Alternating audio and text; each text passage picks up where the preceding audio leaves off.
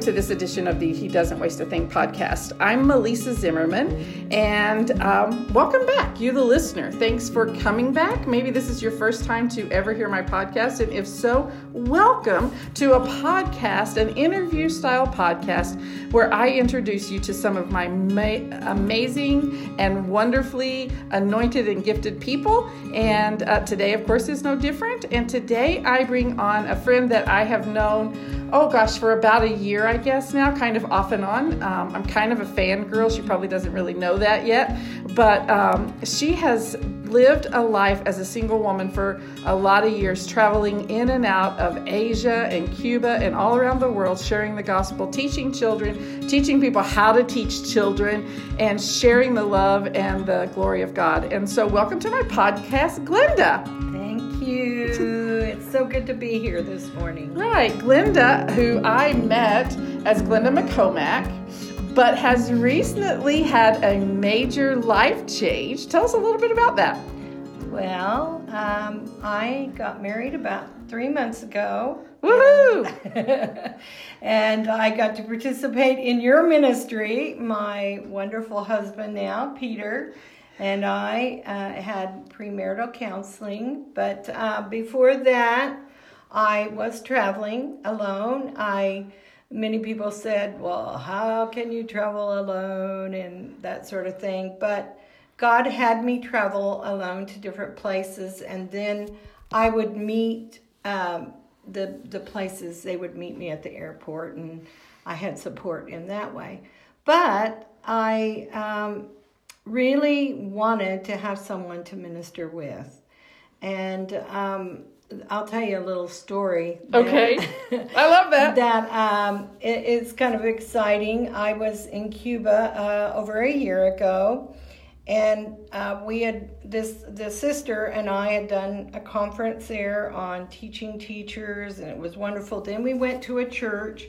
We were sitting in a chair, and this man came, and he knelt down at my feet, at my knees, and he took my hand, and he said, God has heard your heart's cry. Oh! And he is giving you a husband. That's awesome. And he said, you will know it's him because you'll be in a crowded room, and he'll nod his head.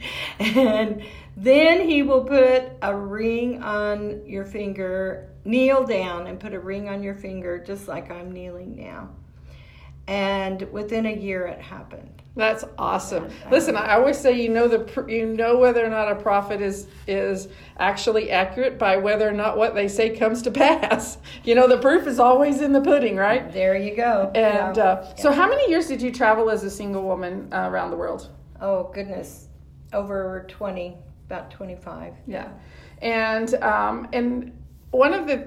how did you start in that? I know you went with Christ for the Nations for a while. Yes. So tell me a little bit about just your ministry experience. Well, when I was in college, earlier than that, when I was 12 years old, I was sitting on the back seat of the church and the pews, and I heard God speak to me that I was going to be a missionary to many nations.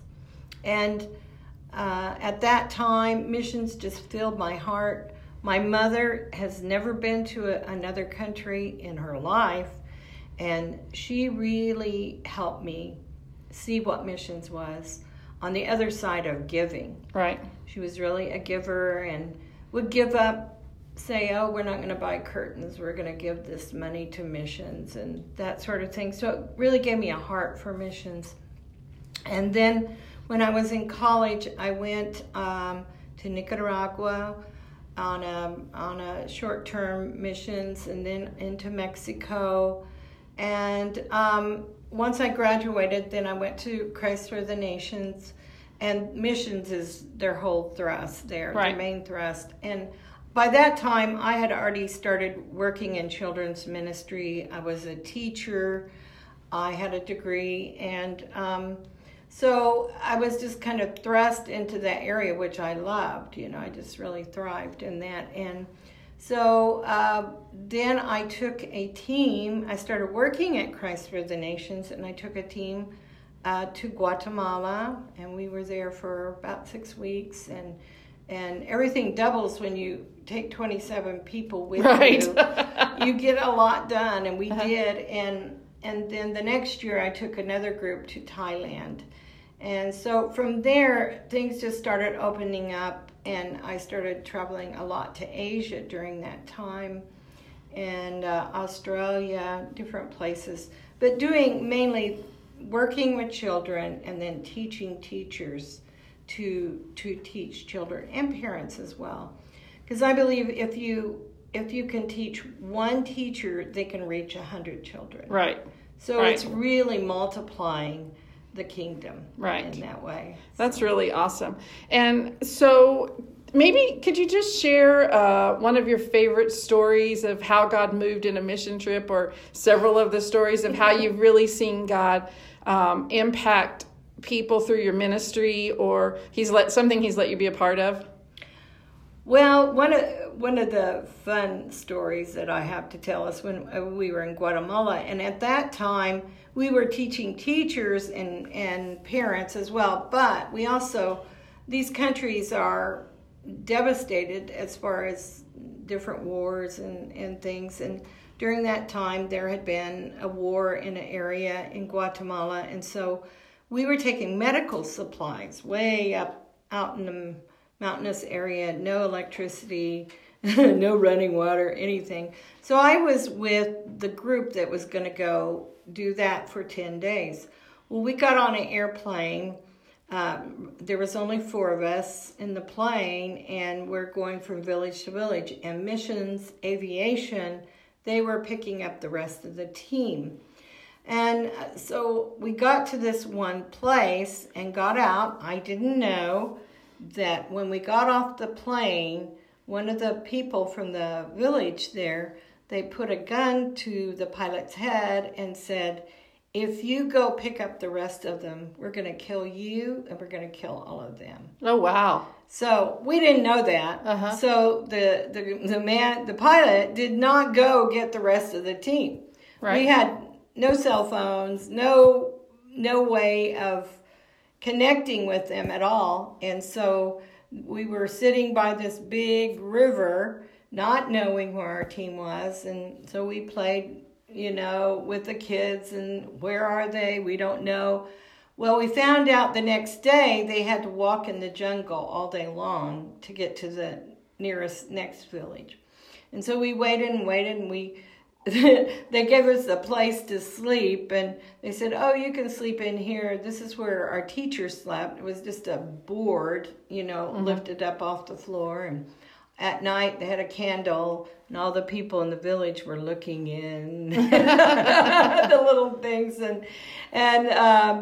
But anyway, we were praising God, and they go, oh, this is where the teacher was. He died a few days ago. But wow. You can oh, thank you, but at that point you're grateful for anything. Uh-huh. So anyway, we got up the next day, no team. We didn't know where they were. We didn't know what to do. So we went down by the river, and I saw a group of little boys playing out on a sandbar, and they were jumping in the river and everything. And I thought, well, I'm going to swim out there to them. I could swim. So I started out in this huge river swimming, and as I was swimming, I got caught in some kind of whirlpool. Oh, wow. And as I was going, it started pulling me down. I was getting water into me, and I don't know if I said it out loud or I just thought it, because it kept pulling me down. And I thought or said, Jesus. And when I did that, I could feel myself go down the river. But by that time, it's like rapids. Right. And I couldn't get over to the side. I couldn't swim over to the side. So here I was going down this big river. There were dead pigs and dead horses in the river as well. Oh, gosh. And I was pulling on rocks, whatever I could find. And there's the little ladies on the side washing their clothes, looking at this gringo going down the river. And I know they must have thought, what on earth is happening here?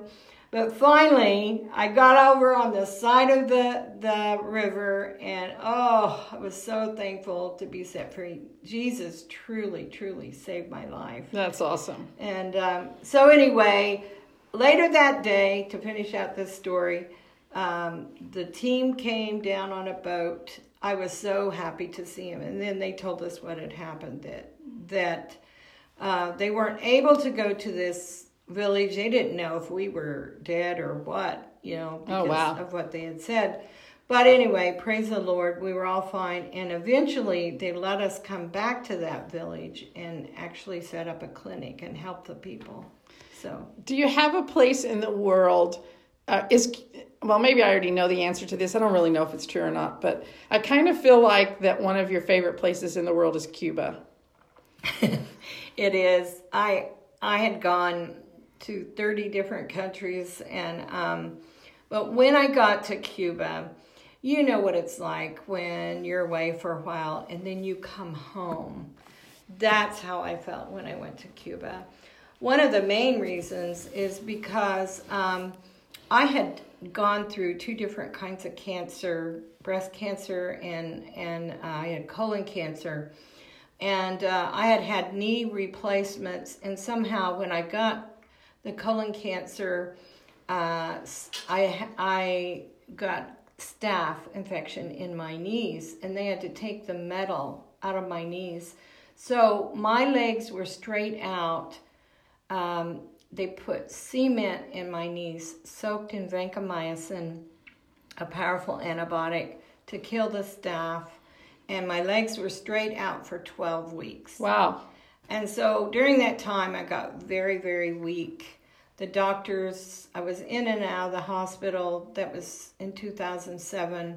I was in the hospital more than I was out. And the doctors finally came in and said, this isn't working. We're going to, at the end of this week, we're going to amputate your legs. Oh, wow. And I said, God, this can't be. You told me I was going to be a missionary to the nations. I don't feel like you're through with me. And so, how old were you at that time? I was probably around 52, okay, I guess. So that kind of tells how old I am now. But, it doesn't matter the age. God can call you to do things at a young age, which I did, or older. God has something for every age group too. Absolutely. And so anyway, I cried out to God.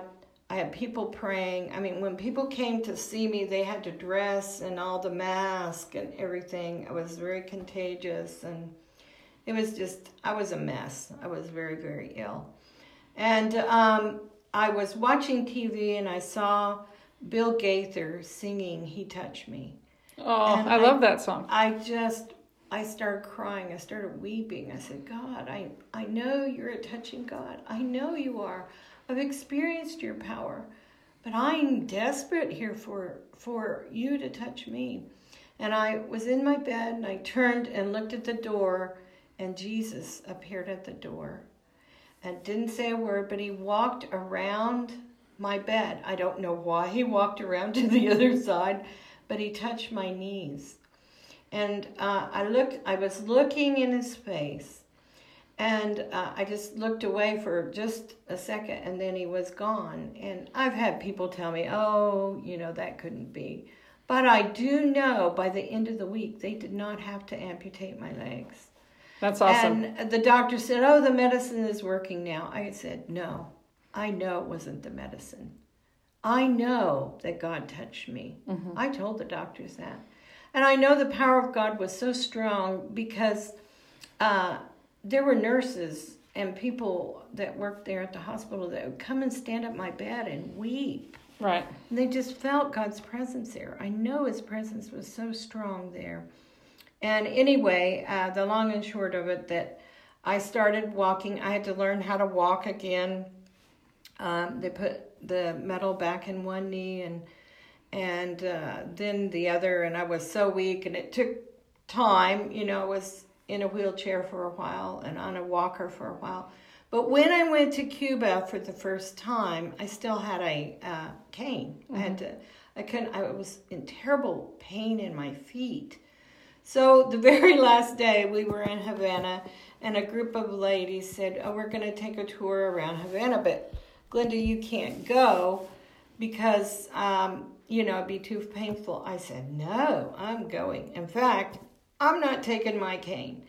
So when we started out on this trip, I just was in horrible pain. By the end, I was walking faster than them, and I had no pain. That's awesome. And to this day, I don't have pain in my feet. That's a blessing, man.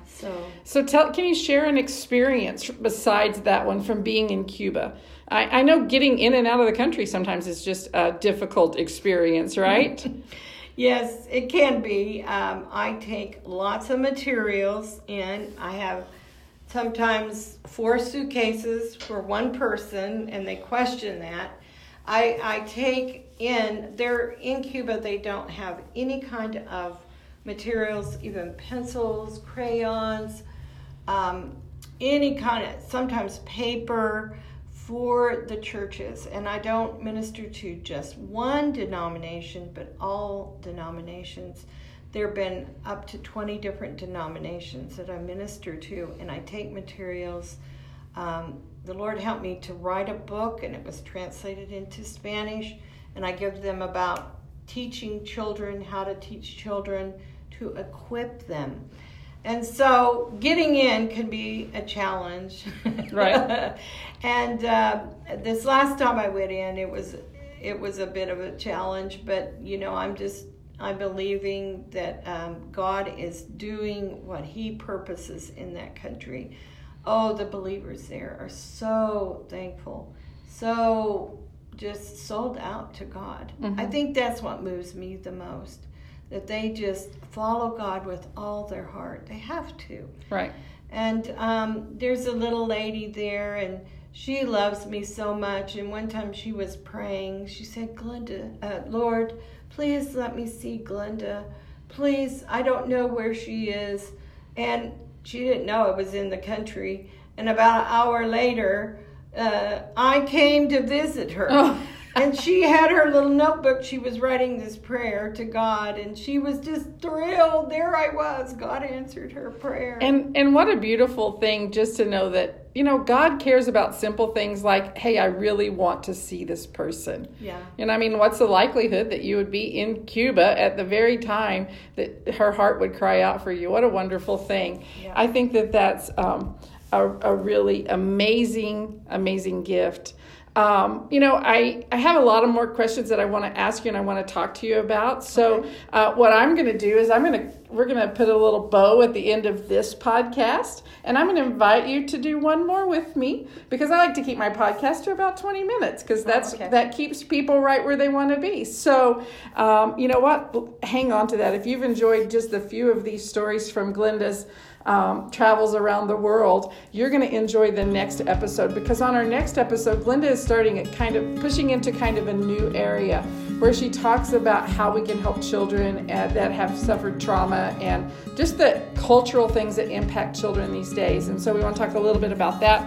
Thanks, Glenda, for hanging out with me. What an incredible episode. But you know what? I know that the next one that she does with me is going to be equally as powerful, if not even more. Glenda is on a mission and really breaking ground when it comes to childhood trauma, and I really know that you're going to want to hear that. So anyway, it is a great anticipation that I want to leave you with for the next episode. This is that time when I ask you for my 3 favors. First of all, would you just hit that subscribe button up there in the corner so that all of the episodes are in your feed, because you don't want to miss Glenda's next episode. Also, would you go to iTunes and give us a 5-star rating, because that helps our podcast bubble up to the top so people can find it easier. And finally, would you share our podcast with your friends? Would you invite them to come along on the journey as we meet the incredible people that God has brought into my life? Thanks for hanging out with me today. Come back next time. But until then, remember, He doesn't waste a thing.